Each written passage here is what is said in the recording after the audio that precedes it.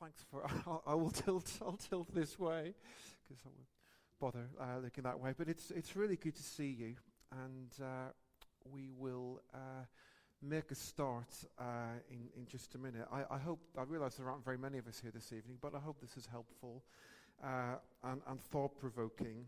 And maybe I'm not the only one among us who's been hearing a lot of stuff over the last few months about ChatGPT and other things. And I just got thinking about this and thought, well, how do we make sense of this?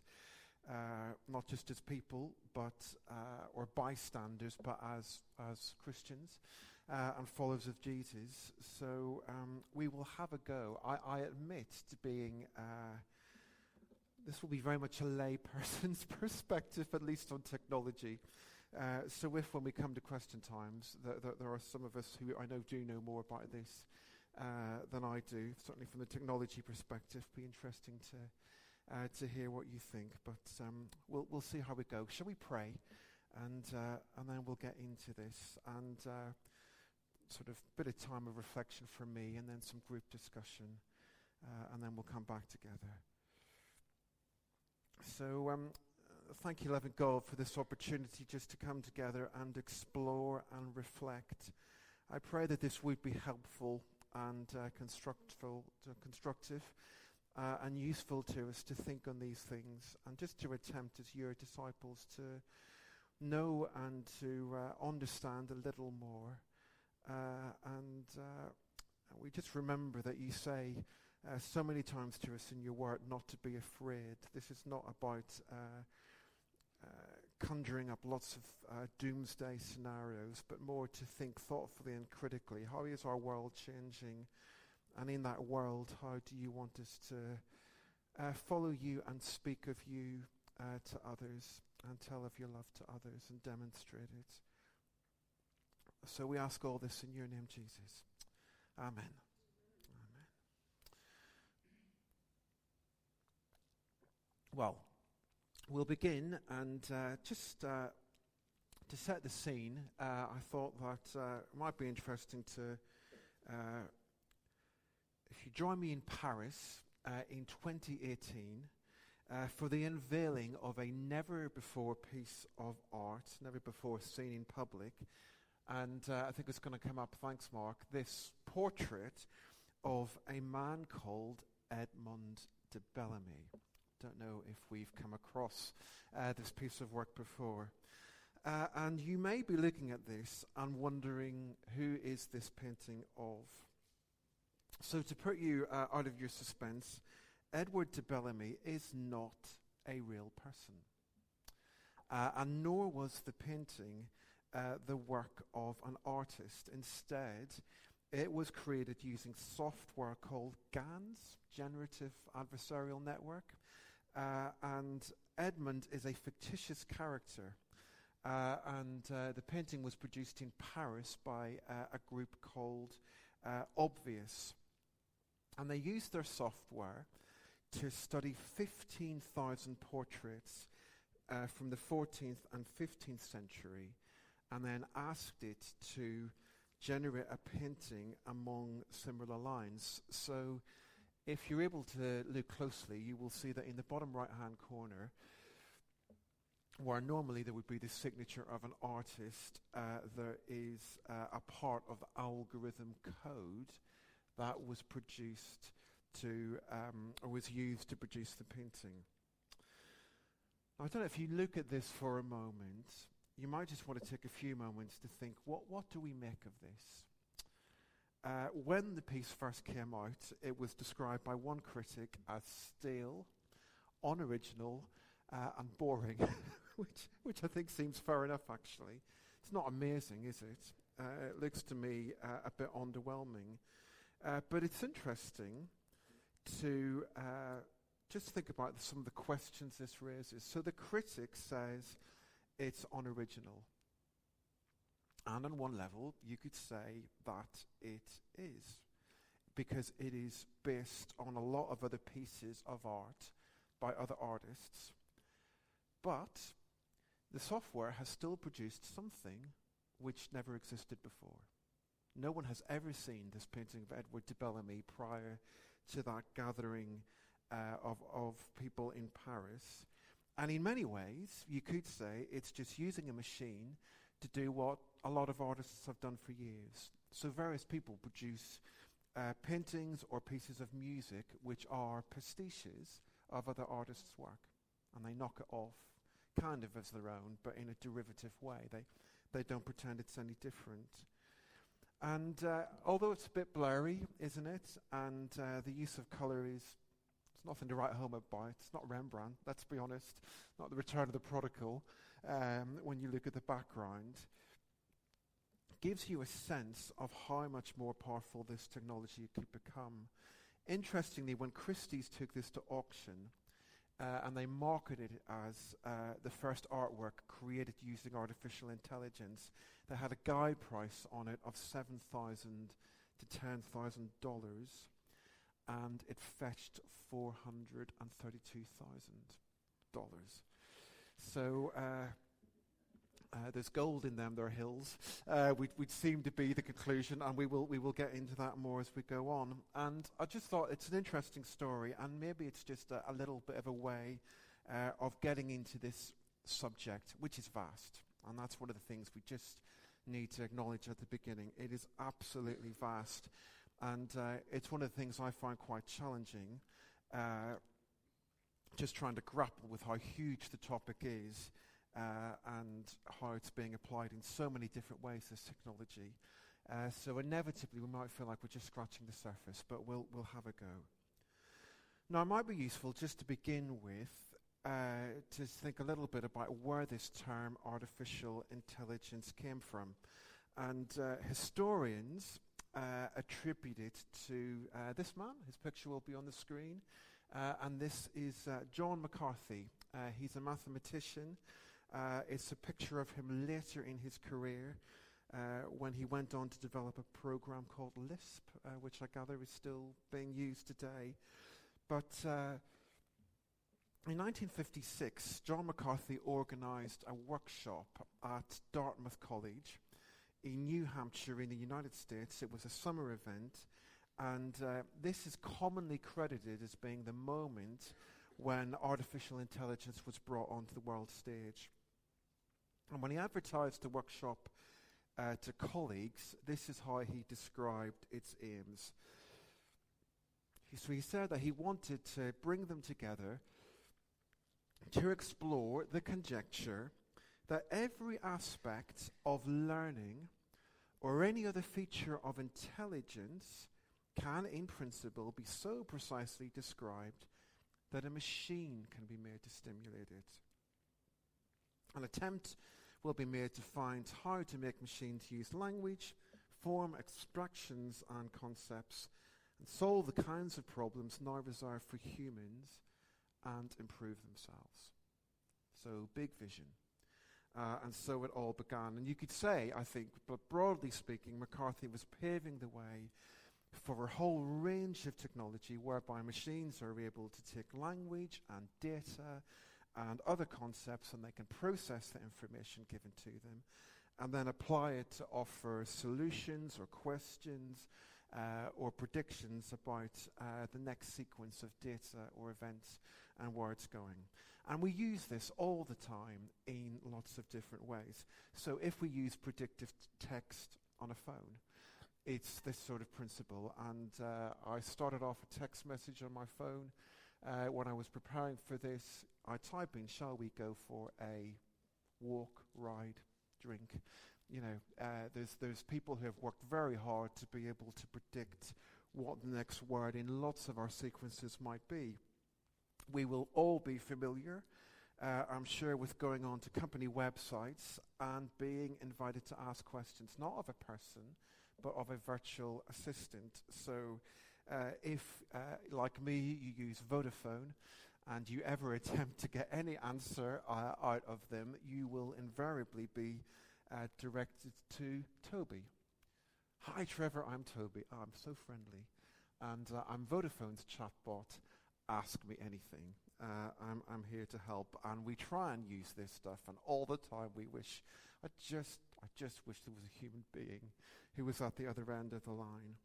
And lots of other ways this is used. If you ever receive an email from your supermarket and they're offering you money off tokens and you think it's almost as if they know what I want to buy before I know it myself, it's because they do. It's all different ways in which this is being used. And I guess a lot of this technology has been around for years, but then there's been all this recent interest in it in recent months because of the launch of this new tool, ChatGPT, which is seen as having taken it to another level in terms of its performance and how accessible it makes it. So it's a relatively new tool, this ChatGPT, but basically it allows people to search for information and for answers and to have replies and resources which are generated to a level of detail which lots of people see as being a game changer. So there's a slide here which gives you an idea of how it works. So I could go on to ChatGPT, I could say, I'm writing an article about you, all of the cool things you can do. Just could you say hello to my readers and give us a quick self-introduction, and I'd like it to be friendly and casual, include a silly joke, and then with a note about how great the rest of my article is. And instantly you get this response that my name is Assistant. I'm a large language model trained by OpenAI, and I'm here to help answer your questions and provide you with information on a wide variety of topics, and so it goes on. And I gather that you can ask this tool not just for information, you can ask it to come back in a certain style with a certain tone of response. And what many people are saying is that the sophistication of answers which the tool generates as it searches across the web for lots of different types of data and information and generates a response is incredible. And there is often a slightly bland or generic feel about the text produced, but it's getting better all the time. So you can do lots of things with this. I could be planning for Good Friday and say, can you write me an order of service for Good Friday that includes traditional Easter hymns and a liturgy from the Celtic tradition? And it will do it. Give me a draft of a presentation on how people make sense of violence in the Old Testament. It was interesting, we have some good friends up from Exeter for the weekend, and they were talking about how they're good friends with an academic at Exeter University, and he went to ChatGPT and said, write me a New Testament article in the style of David Horrell, and it came back. It came back with stuff which was pretty powerful. And this is what this tool can do. And some of us might see it as very helpful and as a labor-saving device, but there are lots of questions this raises, aren't there, which are quite problematic. I could be a university student who, instead of having to pull an all-nighter to finish an essay, just goes to ChatGPT and says, write me a third-year university essay on how responsible Churchill was for winning World War II. Not sure what Spurgeons are doing. We might find out, I don't know, Stephen, in a while. But, this is understandably of concern to academics, for example. I mean, it's obviously not plagiarism because it's not copying, but it's still leaving the work to a machine. And it raises the sorts of concerns we had about the painting. So yes, it can create an essay for me, but has it created something new? If it's just going across all the information out there and taking that and producing it in a new way, is that new? Are there actual new insights? Has something creative emerged? And as I said, this is just one example, I think. I almost wonder whether this has just made us aware of stuff which has been happening more and more for quite a long time, and it's just making us aware of how it's pushing the boundaries. So some of the other ways this technology is being used might not come as a shock to us. We're frequently told about how we now live in the era of big data. And so during the pandemic, that was something really interesting. We noticed, we all learned that some of the most powerful people trying to battle the pandemic weren't just scientists, but they were statisticians.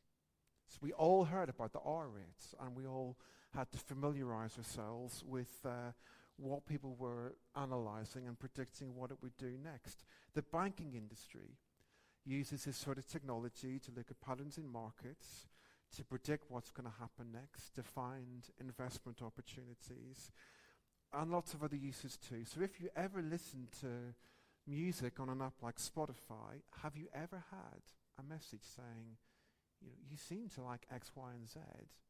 Why don't you listen to A, B, and C? And techniques used by social media companies, they can tailor adverts especially for you. They offer you suggestions on who to follow. And the implications of this are far more extensive than we might realize. When I was preparing for tonight, I read this really excellent book. It's called The Robot Will See You Now, edited by John Wyatt and Stephen Williams, a collection of essays, and I found it really helpful. And in one of the essays in this book, Stephen Williams and another writer, Nathan Mladen, talk about how the capacity to predict and ultimately manipulate human behavior with this new technology is staggering. Indeed, big data allows tech companies to predict a range of characteristics beyond those that people disclose on social media. So, attributes such as gender, age, political orientation, but also more granular information such as history of drug use, parental separation, whether one is HIV positive or not, can all be predicted with a high degree of accuracy. For example, it takes only 68 Facebook likes, regardless for which sorts of post, to predict patterns of alcohol consumption, sexual orientation, and mental health. So this is big stuff going on all the time, and obviously it raises significant questions. Not only about who has access to information on people, which I think most of us would consider to be private, even though we've put it out there, but also who is taking this information and who is using it. So some of us might remember a couple of years ago the Cambridge Analytica scandal, where there was this company that was basically collecting lots of data from people, was from Facebook without their consent, and then using it to target them for political advertising. And so during the Brexit referendum and Trump's election, I think that was kind of when this was a really big thing. And then just a final example, came across this last month as well, which comes from the world of medicine. Maybe another headline that we saw about a month ago, the news that loyalty card data from women who were buying over-the-counter medicine could provide an early indicator of ovarian cancer. So interesting, a lot of women who got this diagnosis were buying sort of indigestion medication. So that's interesting as well. This could be a game changer. This could be a lifesaver. This could help spot problems in women's health that could literally save their lives if they're treated quickly. But there are important questions, aren't there? Who owns this data? Do you want your doctor to know what you buy at the supermarket? Not just your medication, but other stuff.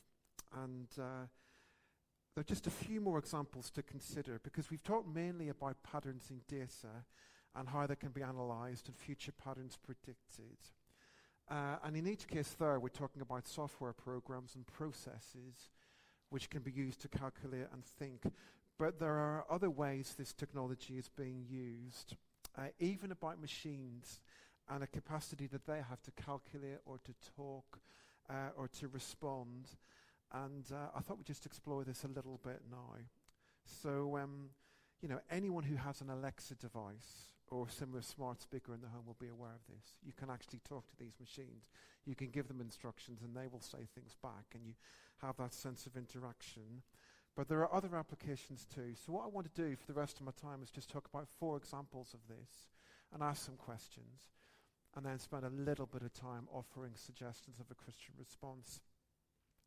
So we've talked about predictions in data, but just a few more examples, 4 more examples. Question to consider: how do we feel about cars that can drive themselves? It's another way this technology is going. And as many of us will know, this is not an abstract question. It's being seen as one of the next big frontiers for the car industry, the transport industry. It's already happening in some places. There are people who are advocates, and then there are stories of where this goes wrong, fatally, on some occasions. But it raises other questions, doesn't it? It's not just how do we feel about a car that can drive itself, whether driving should be pleasurable in any way. Should you enjoy that? Do you just delegate that to a machine to do it for you? But who owns this technology? And how are they going to use it? So one of the companies which is most invested in driverless cars is Uber, who seem to be working towards a future in which those pesky people who have to be employed to actually drive cars might one day be removed entirely from the operating model. Lots of people drive for a living. Cabbies and lorry drivers and bus drivers. For some people, it's been kind of one of the last resorts almost. Well, if my job doesn't work out, you can always be a cabbie for a while. So what are the human implications? And it doesn't raise this just about cars and automation. What are the human implications of getting rid of lots of jobs which are currently done by people and might be automated in the future? And how will people provide for themselves when lots of the jobs that we currently do have been eliminated? Or will they need to be provided for? So there are some people who are looking at what is going on now and looking at changes in technology and saying, for example, we may need to look at some kind of universal income to provide for people as lots of traditional industries are phased out. And some people will see that as a kind of utopia that we are heading for. We're not going to have to work as hard. Life will be all about leisure, and we'll just have machines to do the heavy lifting. But is that utopia? Is that a world which is satisfactory? Doesn't part of being made in the image of God include being people who are creative and who says to who are told by their Creator, go forth and multiply, do stuff, and tame the earth? And we also need to acknowledge other questions of power when you ask this question. So as most of us will know, those who own this technology and social media companies and those who create new tools and devices end up becoming people of immense power and wealth. Immense power. So how much power do we want to be in their hands? Another question to think about: how do we feel about robots that can kill? That's another disturbing question, but it's not an abstract one, because most of us will know that the use of drones in modern warfare has been increasing significantly in recent years, and often for surveillance and for spying, but also to kill.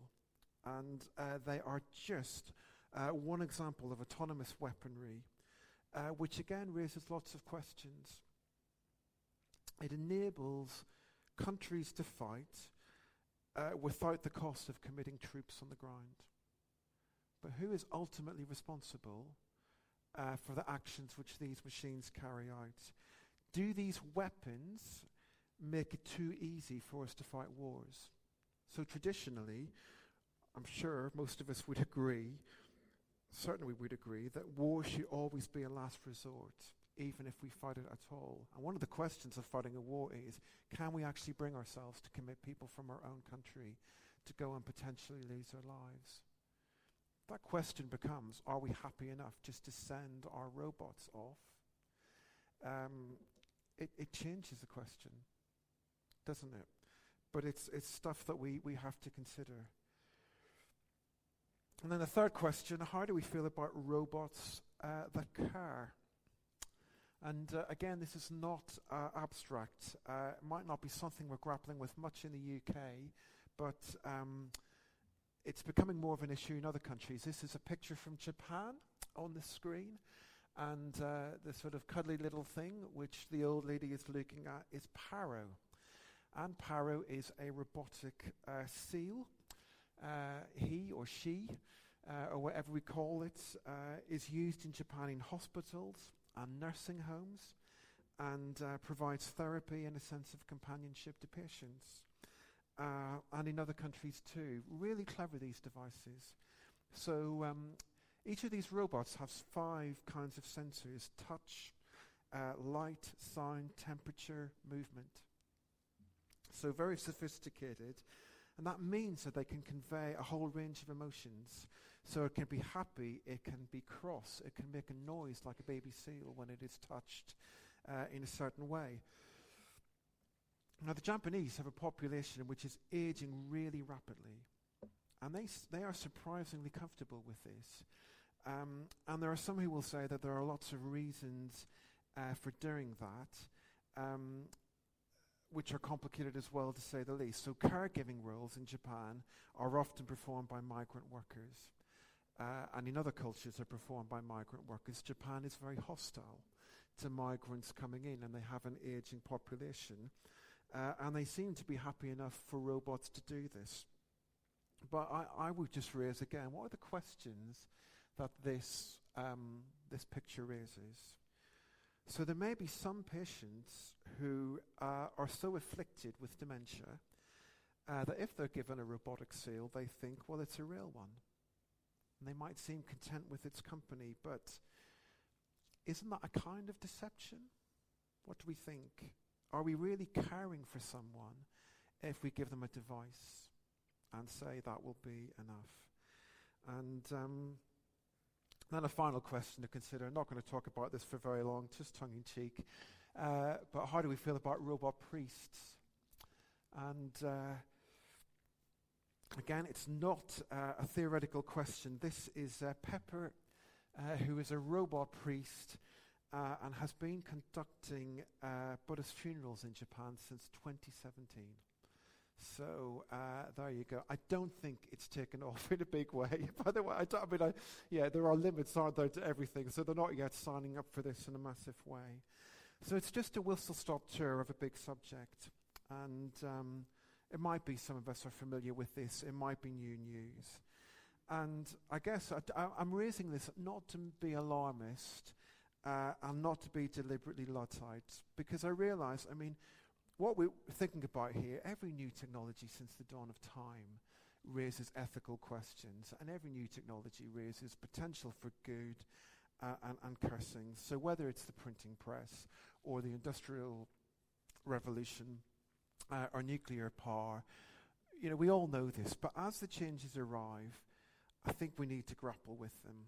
And I was preparing for tonight, and I remembered, that quote that we often go to on occasions like this. It's that list of David's mighty men. 1 Chronicles 12 talks about the men of Issachar, and they understood the times, and therefore they knew what Israel should do. Something about understanding the times, isn't there? And knowing how.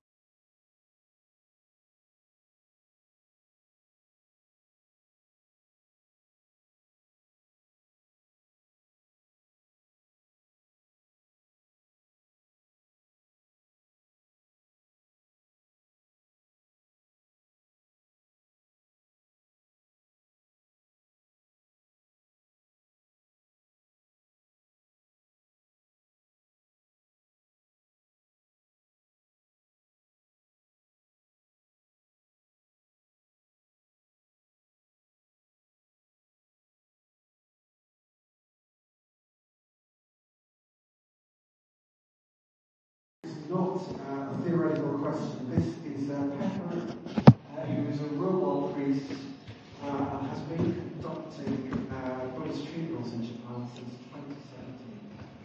So there you go. I don't think it's taken off in a big way. There are limits out there to everything, so they're not yet signing up for this in a massive way. So it's just a whistle-stop tour of a big subject, and it might be some of us are familiar with this, it might be new news. And I guess I'm raising this not to be alarmist, and not be deliberately Luddites. Because I realise, what we're thinking about here, every new technology since the dawn of time raises ethical questions, and every new technology raises potential for good and cursing. So whether it's the printing press, or the Industrial Revolution, or nuclear power, we all know this, but as the changes arrive, I think we need to grapple with them. And I was prepared for tonight, and I remembered, that quote that we often go to occasions like this. It's on the list of David's might of men, First Chronicles 12. Talks about the men of Issachar, and they understood the times, and therefore they knew what Israel should do. It's not understanding the times, isn't it? And how to respond. So I just want to offer 3 quick suggestions before we go to our time of discussion. And I don't maybe claim this to be definitive. But I hope it's a sample. Just 3 thoughts to get us started anyway. How can we respond to this as people of faith? And the first thing I guess I want to sort of make a plea for is just a call to try and hold on to a Christian understanding of humans as people who are created in the image of God. So again, very interesting. When we dig in a little bit more to this subject, one of the most important issues which is raised up, or which is explored, is what it means to be human, or what it means to be a thinking being. And there are some thinkers out there, people who will say that, well, we shouldn't fear the creation of machines that can think, because actually humans are really people who think and calculate. So how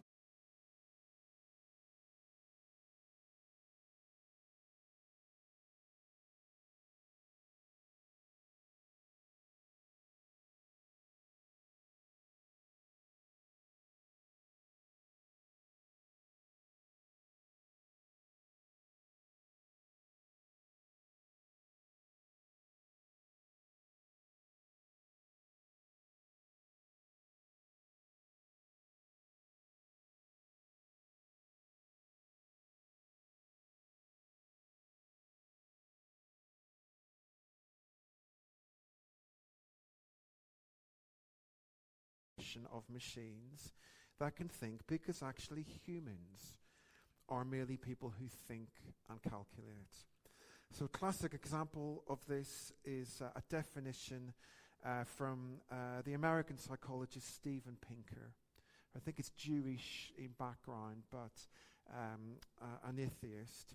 And Pinker says that the cognitive feats of the brain can be explained in physical terms. To put it crudely, and critics notwithstanding, we can say that beliefs are a kind of information, thinking a kind of computation, and motivation a kind of feedback and control. Doesn't make your heart sing, really, does it? But there are people who will say that. When we think, we are just calculating. We are taking bits of information and we're processing it. But to me, that's a long way from the vision of humanity that you find in Genesis 1. So remember there, go back to the crucial words from the end of that chapter, that God created mankind in his own image. In the image of God he created them, male and female he created them. God blessed them and said to them, be fruitful and increase in number, fill the earth and subdue it, rule over the fish in the sea and the birds in the sky, and over every living creature that moves on the ground. So, okay, there's clearly lots going on there. We don't have time to unpack it now. But just think for a minute what this is saying to us. It seems to be saying that however we are made, there is something fundamentally relational about who we are. And there is something in that relational bit of who we are which bears the image of God. And tellingly, neither male nor female can bear it on their own. There is something about God's image that cannot be borne by a man or a woman, but you put people together in relationship, in community, and something more is revealed. And there is this call to create and to name animals and to help creation flourish and to bring order to it, and a call to work. So there's something here about creation is not complete. God seems to be saying, go and take what I have done and run with it. And clearly work becomes a burden, doesn't it, after the fall, but I don't think it's originally conceived of as such. It seems that God has deliberately created us as people who are makers and thinkers and so forth.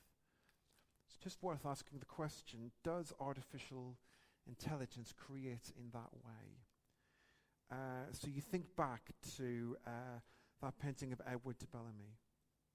Is it filling our vocation to be creative? And interesting as well, Genesis reminds us of the importance of creating. It also seems to offer a call to do so in a way which keeps on being submitted to God. So interesting as well, before too long in Genesis, you reach the story of the Tower of Babel, which seems to be a warning. Be careful with your technology and what you do, and don't overreach yourself. So just interesting things to remind ourselves. But I do think as well, there's something fundamental. We don't want to distract ourselves from this issue as well. What does Genesis 1 say about why humans are special? We are made in the image of God. And I just wonder as well whether there's something there to hold on to, that ultimately it's not because of capacities we have that somehow make us superior to other creatures. It's because God loves us and God values us. So there's almost a fear that you see. I mean, this is a classic thing in sci-fi. What if the robots take over? It is, isn't it? So many. How many issues of episodes of Doctor Who have you watched, or sci-fi novels where the machine becomes bigger? But in a lot of this writing, there's a fear. What happens if the robots become cleverer than us and have greater capacity than us? And I just wonder if there's something to remind ourselves of. You know what? Well, even if they do, God will still love us. God will care for humanity and want to be in relationship with us. And maybe this brings us back to John's Gospel. It's one of the things I've just found time and time again. When you look at John's Gospel, Jesus doesn't offer us water and light and bread and so forth. He always speaks of himself as being those things. In chapter 14, we'll look at it in a little while, he speaks of himself as the way, the truth, and the life. There's something as well about how, what we need as humans is relationship with God. We don't need information. We don't need a capacity to think. We don't, God is not presented to us as just a great big repository of divine information that we can download from. He's someone who loves us and wants to be in relationship with us. And I think as well, the other thing that we see so much about humans in the Bible as well is that we are not just brains that think, we are also embodied creatures. We're made to love. And we're made to give and receive love and to build relationships and to create and to enjoy beauty. That's a long way from that, and just a brain that thinks, isn't there? Then a second point that I encourage us to think about. I guess maybe just a call to keep on insisting that humans have needs which can only be met by other humans. So we've thought about Genesis 1. You move on to Genesis 2, there are these readings you find in the second chapter. The Lord God said, "It isn't good for the man to be alone. I will make a helper suitable for him." But for Adam no suitable helper was found, so the Lord God caused the man to fall into a deep sleep. And while he was sleeping, he took one of the man's ribs and then closed up the place with flesh. And then the Lord God made a woman from the rib he had taken out of the man, and he brought her to the man. And the man said, "This is now bone of my bones and flesh of my flesh. And she shall be called woman, for she was taken out of man." I think that's very powerful. Adam looks at her and he just thinks, here is bone of my bones and flesh of my flesh. I can have a relationship with her because she's like me. it's just something here about what it means to be human as well. We need other people to relate to. And I just wonder whether, is this going to become one of the more distinctive things about the mission of the church in the future? And one of the ways we communicate God's love. The churches are going to become more and more places where you can actually form authentic relationships, and where love and community can be found, and where the companionship that you can't find with a machine, where loneliness is just an epidemic in our society, can be met. And it's interesting, you look at technology, more and more we are discovering what is being lost in relationships because of how we are becoming enslaved to technology. We are discovering that children's development in early years is being significantly hindered because of a lack of attention and eye contact. Because they have parents who are doing this all the time and not looking at them. And children need love and nurturing and care, and we need it at the other end of life as well. So, I would just want to ask the question, if societies can't find enough humans to care, shouldn't they be asking different questions to care for our older people than, can we build a robot to do this job? Shouldn't we be asking questions, well, why can't we find people to care? Why is caring not valued as a profession? Then just one other point or issue on this point. As I was preparing for this evening, another essay I read in the book I referred to was by John Ward. He's a Christian doctor, and he makes a really interesting, powerful point about the sort of responses which are often generated by online programs or speech-sensitive devices. Now, this is on point, I think. It's striking that many young tech specialists, so the people who create this sort of technology, seem to have a simplistic and instrumentalist understanding of relationships. And at the risk of oversimplification, the programmer seems to assume that the primary purpose of a relationship with another human is to meet an individual's emotional needs and to give him or her positive internal feelings. So if a relationship with a machine is capable of evoking warm and positive emotions, it can be viewed as an effective substitute for a human being. Now that's quite a pointed remark, but I think he's onto something. So machines may well be compliant.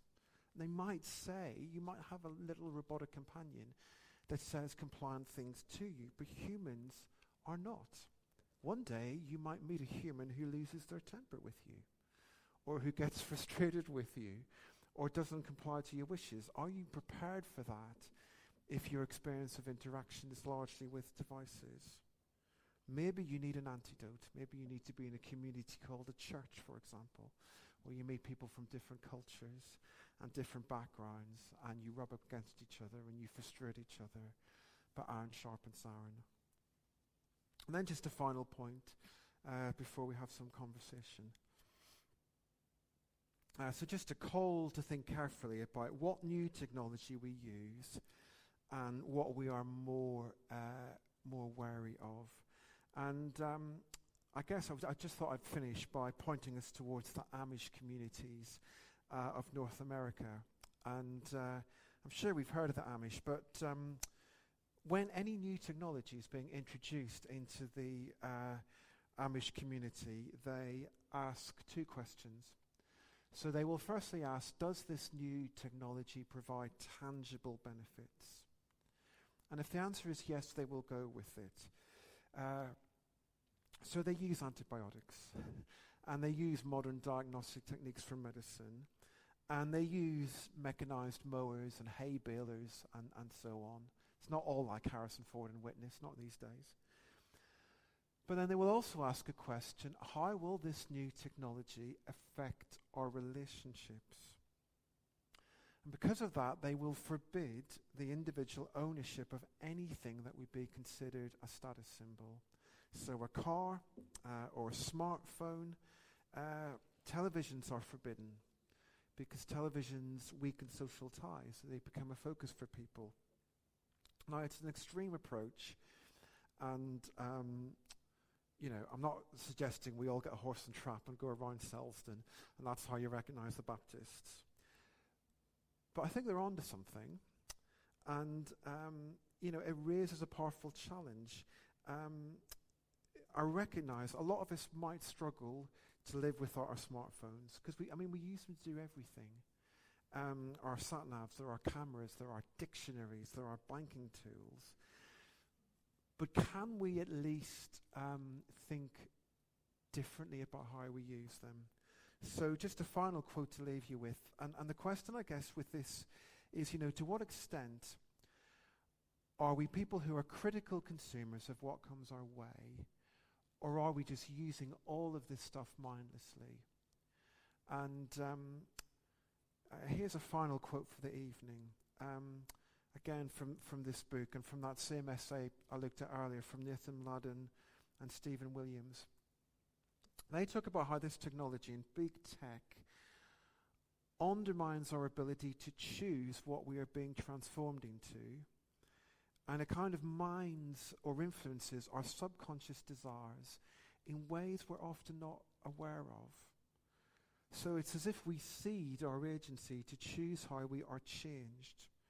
And we are continually being bombarded with someone else's desires for us, which are often that we could consume with minimal moral consideration or restraint.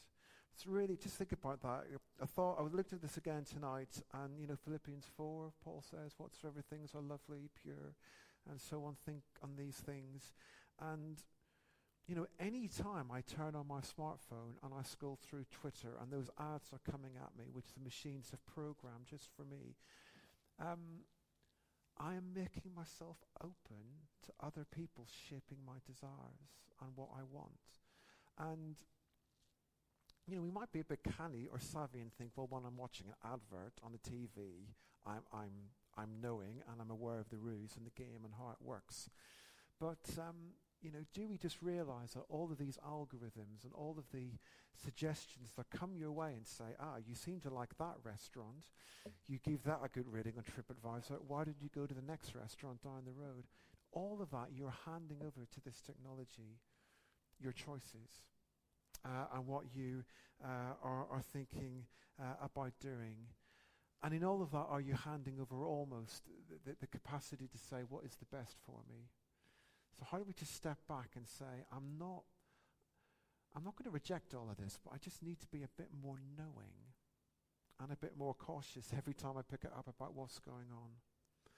So I hope that's been helpful. And like I said, I don't want to cause us anxiety or fear, but just put some of this stuff on the table, because I think had a conversation before the evening where somebody suggested this is maybe one of the biggest changes in the world in the last 20 years. It is, it's huge, and we just need to talk about it.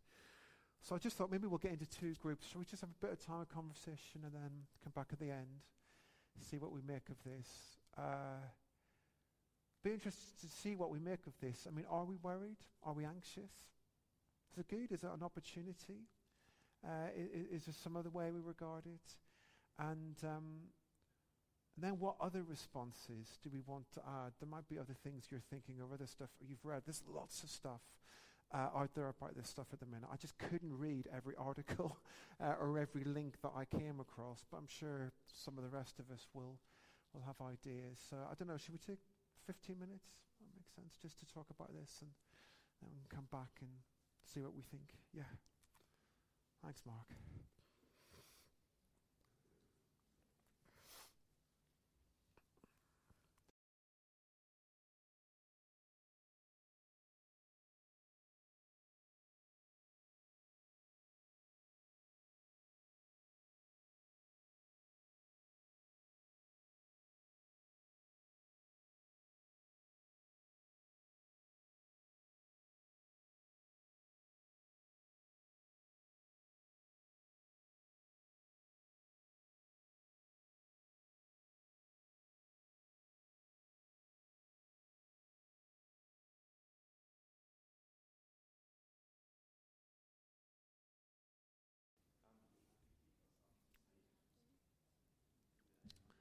So I don't know how we got on, whether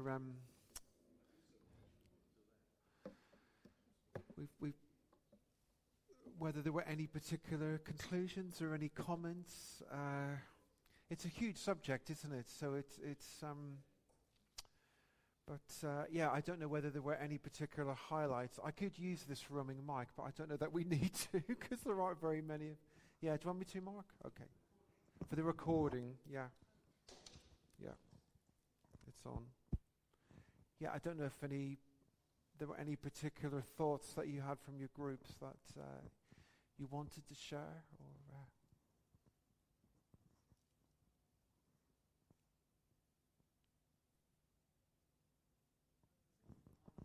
sorry, Chris, I'll give that to you. Yeah. I think, Trevor, you've highlighted some very salient points and something that obviously is related to our faith. Yeah. But I would recommend that we do read around this rather, and there's some excellent articles on, if you look in Google, and Sabah Salah, who's the data manager for Deloitte Consultants, and he outlines 5 points that are well worth a read, and that we perhaps should or shouldn't consider, but I thought they were very helpful in understanding the whole subject. Yeah, that's a helpful link. So yeah, the Deloitte thing. Thanks, Chris. And I mentioned, like I said, I mean, this was very, very helpful to me. It's edited by John Wyatt and Stephen Williams, and I've read a couple of books. I mean, John Wyatt's a really helpful writer on ethics and medicine and so on.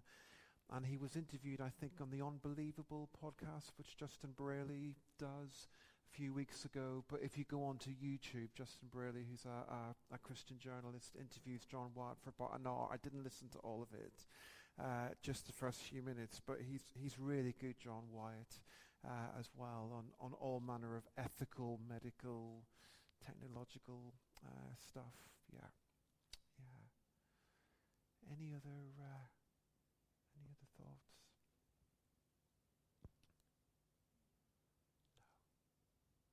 It's a starter for 10, probably this, isn't it? And I realised it was never going to be possible to kind of say, well, we've done that, and we can tick that box and move on. But we might come back to it. And I guess, yeah, I suppose my desire was just more to put this stuff on the agenda and say, like with a lot of stuff, you can't always get an answer, can you? But if you just alert to what's going on and what the joke is, there's hopefully less of a chance of the joke's on you, I suppose. Yeah, Adam, sorry. Yeah, thanks. We were saying in the group just to kind of test out some of these new AI chatbot type things, and the one that's been in the news a lot is the ChatGPT thing. I asked it over the weekend to write a Christian worship song in the style of Graham Kendrick and then write music to go along with it, and it actually wrote something pretty good from a standing back and looking at perspective. But in our group, I guess we were saying that the difference is that if you've written a song and you've prayed about it and you've consulted with God and the Holy Spirit and scriptures and other Christians and all the rest of it, that's what makes it sort of special and unique and an act of worship. So I guess even if nobody knew that an AI had written it, you could argue that the sort of foundation behind it is not the same. So I guess that could be applied in some ways. I think especially in the creative arts, it's a lot about the process that goes into it, not just the end result. And I think that's part of, the art and the worship is the process. But you could argue against that as well, I suppose. And the other thing, I guess, is around touching on the caring point. Is also, I was reading about sort of love in from an AI perspective, and if you could articulate how you love somebody in a way that a computer could understand it and replicate it, already there's people who can't. Struggling to differentiate, and that sort of throws up a whole load of other problems. But But I think there is a lot of use for it, and I think in the medical industry, they've seen quite a lot of positive uses of robotics anyway, not necessarily pure AI, but in terms of diagnosis and sort of, a doctor knows what they know from their education and experience, but often they learn from when they see things that they've never seen before. But if you could harvest all the data from all the doctors, there's a lot of thinking that's going to save, millions of lives in the not too distant future. So I think we shouldn't be anxious about that. But there's clearly areas that there's that we should be looking at from an ethical perspective. Yeah, I've heard that theory, and I mean, gosh, can you imagine a doctor saying the remote Himalayas or whatever with ChatGPT and a 3D printer and what they could do? It could be remarkable. I think Rory Stewart's quite interesting, and Alistair Campbell. They've offered reflections along those lines, haven't they? But yeah, the creativity thing, just as we were sitting talking as well, who was it? There was some community of the First Baptists who got together, and one of the things that they said is that God hath yet more light and truth to break forth from his word. I mean, one of the things that we believe is that God can always say something new to us. Every Sunday, someone somewhere might be preaching a sermon or picking up their Bible, and God will say something new from his word. It has that capacity to generate newness. And if we only ever limit ourselves to what has been before, what are we losing out on? Yeah,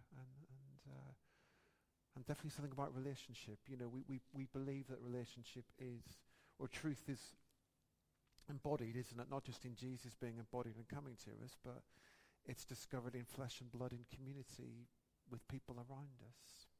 Yeah. If we believe, if you took this to its logical conclusion, don't go to church again. Just sit at home, talk to ChatGPT, and listen to podcasts. You'll be fine. Yeah. Any other thoughts? Oh, thank you. I hope it's been helpful. And I think the next Sunday night theology. Are we sorted for June, Linda? Is that June the 25th? Do you want to say, it's on the theme of tax justice, isn't it?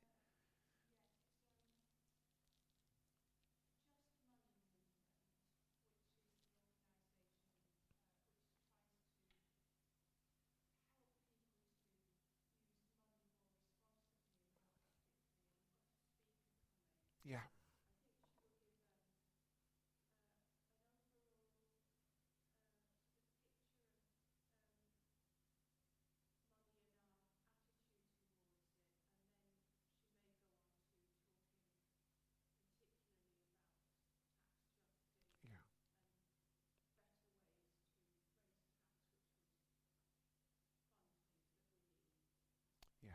That'd be brilliant. No, and thanks, Linda. Sorry to put you in the spot, but I thought it'd be good to talk about this. And blimey, if technology is all around us, money is as well. And I think just to reflect on that together will be really good. But yeah, can I pray before we go? Thank you again, just for the chance to come together and talk about these things. And it's been good. It's been good to talk about this. We thank you for the opportunity. And I just pray that as we go, we wouldn't be afraid. Because you love us, and life is always stronger than death, and your love stronger than fear. And we remind ourselves, as we keep reminding ourselves, and every time we pick up John's Gospel, that the light shines in the darkness, and the darkness will not overcome it. So thank you that as we go into the night now, you go with us, and your light goes with us also. I pray this in your name, Jesus. Amen. Yeah, interesting.